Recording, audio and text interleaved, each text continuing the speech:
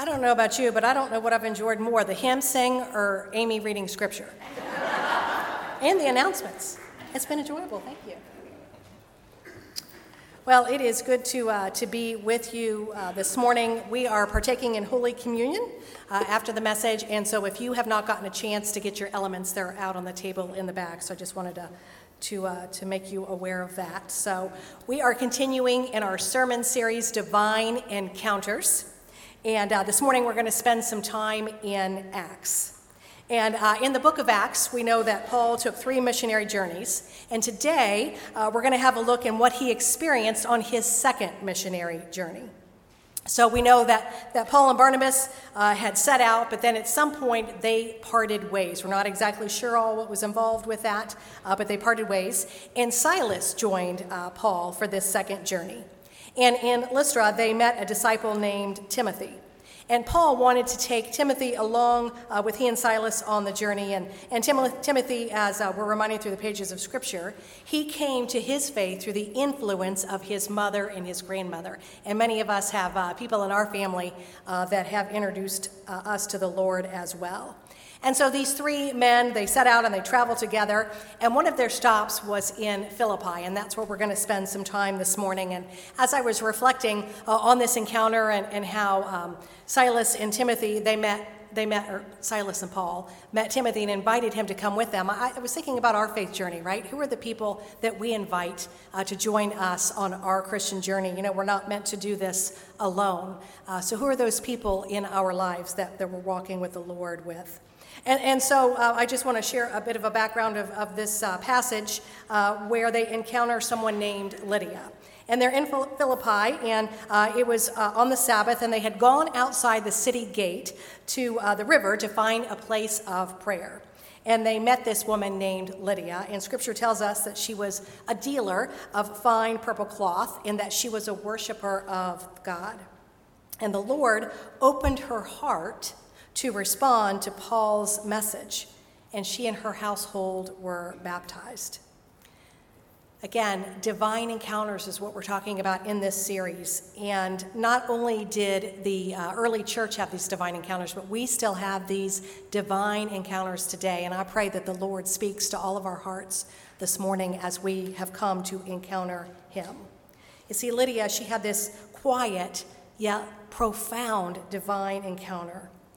And our story continues with another divine encounter that takes place in prison. Amy had mentioned this in the scripture that she shared. And we're reminded that God can and will meet us anywhere. Amen? Amen. So again, with us spending some time in the prison narrative this morning, I thought it would be good to lighten things up with a little humor. Anybody want a little humor this morning? All right, very good, very good. Okay. Here we go. An old farmer wrote to his son who was in prison. "This year I won't be able to plant potatoes because I can't dig the field. I know if you were here, you would help me." The son wrote back, "Dad, don't even think of digging the field because that's where I buried all the money that I stole." Of course, the police read the letter. And the very next day, they went out to the field and they dug up the whole field looking for the money, but nothing was found. The next day, the son wrote again, "Now plant your potatoes, Dad. It's the best I can do from here." I thought that was cute. You know it's good when you're looking up jokes and you read and you're laughing out loud by yourself. You know it's going to be good. So we're going to continue on. After Paul had met with Lydia, they continued to stay in Philippi, and Paul and Silas encountered a young girl who had a demon in her that kept annoying Paul. I think this is so funny when I read this in Scripture. I'm like, okay, we get annoyed. Paul got annoyed. It's okay that we get annoyed sometimes. So here are these words from Acts 16, starting in verse 16. "Once we were going to the place of prayer, where we were met by a female slave who had a spirit by which she predicted the future. She earned a great deal of money for her owners by fortune-telling. She followed Paul and the rest of us, shouting, 'These men are servants of the Most High God, who are telling you the way to be saved.' She kept this up for many days. Finally, Paul became so annoyed that he turned around and said to the spirit, 'In the name of Jesus Christ, I command you to come out of her. And at that moment, the spirit left her. When her owners realized that their hope of making money was gone, they seized Paul and Silas and dragged them into the marketplace to face the authorities. They brought them before the magistrates and said, "These men are Jews and are throwing our city into an uproar by advocating customs unlawful for us Romans to accept or practice." As we reflect on this passage, if we really look at the situation and problem, the boys, they were charged with unlawful customs and causing quite the disruption and ultimately the loss of money. Casting out demons in the name of Jesus was something that they weren't wild about, and they didn't like the name of Jesus and the cost that it brought. Religion and faith has changed so much over the decades. It used to be a commonplace that we would attend church every Sunday. It's what you did on Sundays. And a common question you would ask your friends or your neighbors or friends at school was, what church do you go to? Not do you go to church, but which church do you go to? And Billy Graham, he carried the mantle of the evangelist, and there was a reverence for God and his word. Christianity is the religion of America, but now we see radical division in our country and in Christianity and the rise of other religions. We live in a society where anything goes, and we have to be careful that we don't offend anyone. And having faith in Christ is going to require a greater boldness, I believe, in the future. And I believe that will come at a cost. So we pick back up in our passage, and things were getting hard for Paul and Silas. Where did Cyrus come from? Silas. Pick up in verse 22. The crowd joined in the attack against Paul and Silas, and the magistrates ordered them to be stripped and beaten with rods. After they had been severely flogged, they were thrown into prison, and the jailer was commanded to guard them very carefully. When they received these orders, he put them in the inner cell and fastened their feet in the stocks. Very, very painful. I'm not much of a prison movie kind of gal. Some of you may be surprised by that. But I do love the movie Shawshank Redemption. Anybody seen Shawshank Redemption? Such a good film. I have to walk out of the room at certain scenes of that movie.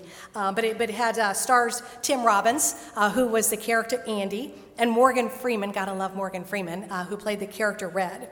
And the character of Red always had a way of getting things, right, if you needed something. And so Andy had requested these posters of women. And back in the day, this was set in the 60s, so he had requested Rita Hayworth, right, Raquel Welch. Any of you young people that are watching don't know who that is.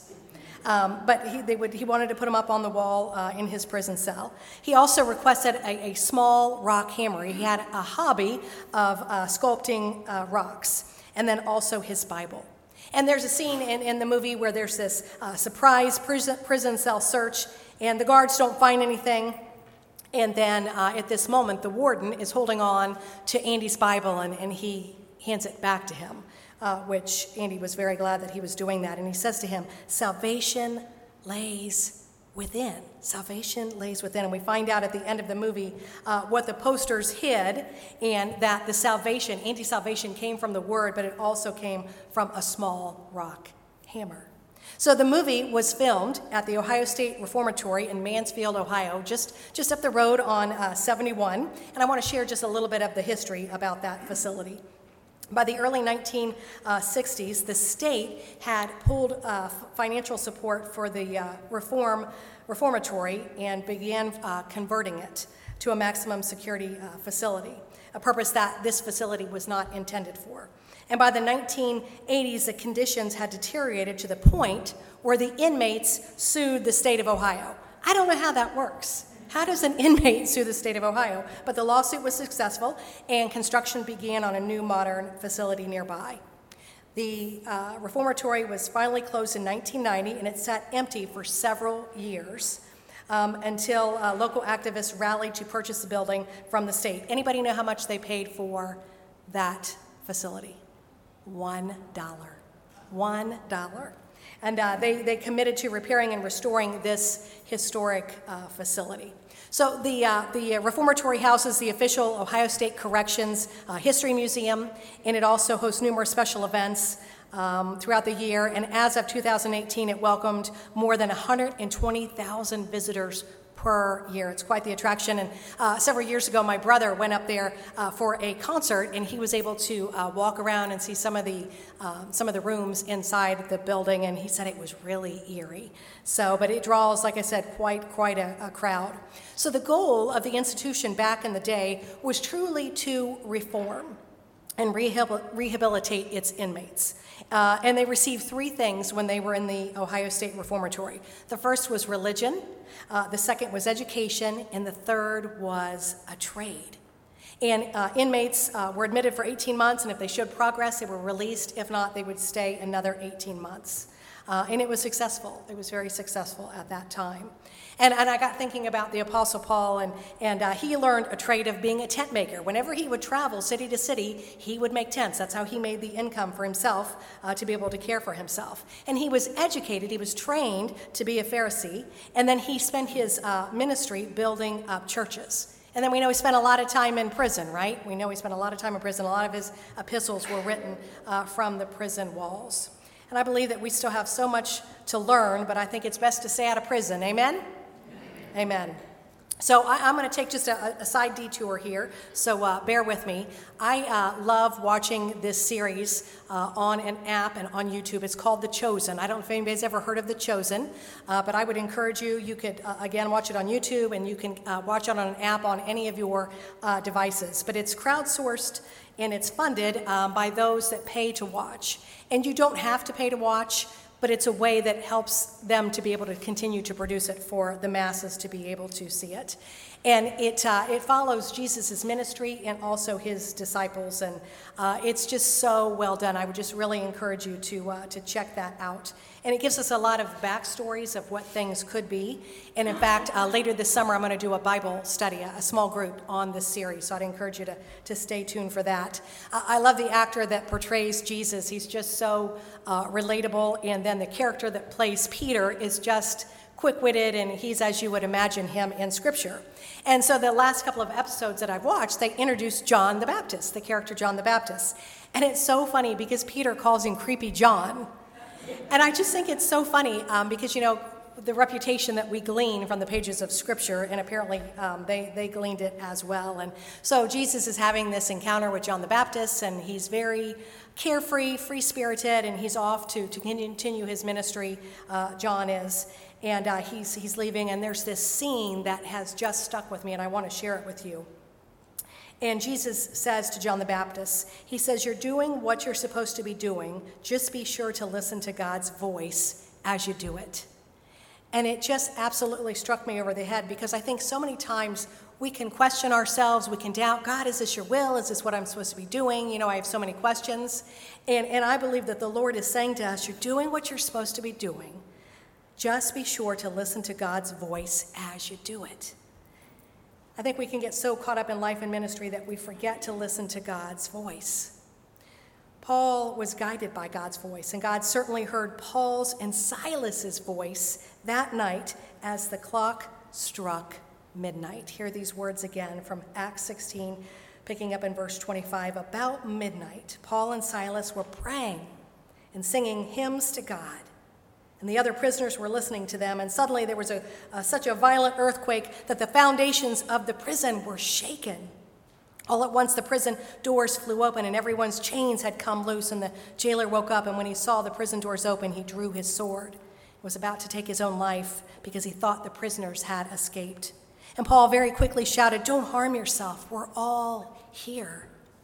Scripture tells us that this earthquake happened at midnight. And I don't know about you, but at midnight, I'm hoping to be asleep, right? And it's bedtime, and the jailer is clearly asleep, and I'm sure the prisoners are trying to sleep and maybe shouting expletives to shut up, right? And stop singing, I'm trying to sleep. And then all of a sudden, the earth shook, and the doors flew open, the chains came loose, and you can imagine, they all must have looked at each other and said, I'm out of here, right? The doors are open, I'm gone. What a sight to behold.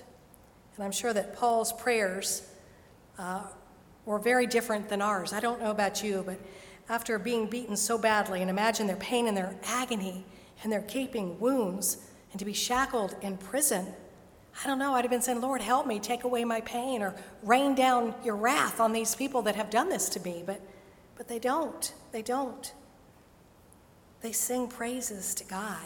They sing praises to God. What would it look like if we turn our pity into praise?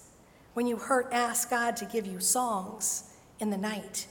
Psalm 42:8 tells us, by day the Lord directs his love. At night his song is with me, a prayer to God of my life. And then Psalm 149:5. Let his faithful people rejoice in this honor and sing for joy on their beds. The jailer was given a great responsibility to watch over his prisoners. And if any of them escaped, he would suffer horribly, maybe even probably death. And that's why he drew his sword, because he thought, oh my gosh, I don't want to suffer. And he was going to take care of it himself. And Paul knew it. And he said, stop, you don't have to worry. We're all here.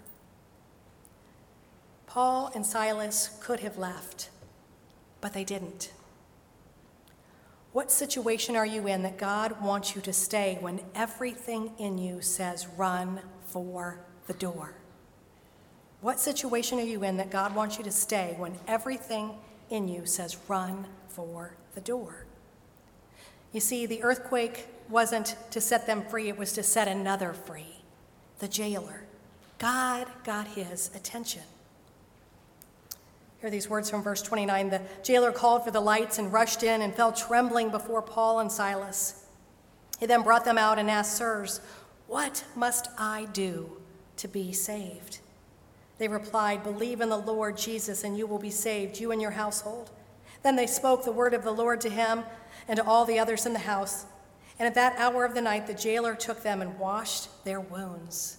And immediately he and all his household were baptized. The jailer brought them in to his house and set a meal before them. He was filled with joy because what he had come to believe in God, he and his whole household. What must I do to be saved? It's simple. Believe in Jesus Christ as your Lord and Savior. I think sometimes that we can make it so hard. Many of us suffer from thinking that we can only save ourselves. And let me just tell you, that burden is heavy to carry. The jailer had this earthquake conversion moment, and he went from causing these wounds to washing these wounds. Sometimes it's hard to say, I'm sorry. It takes humility and it's humbling. And if done with all sincerity, it's freeing. Some of us are in chains, not physically visible, yet they're heavy. And they can be paralyzing, and they keep us from moving forward.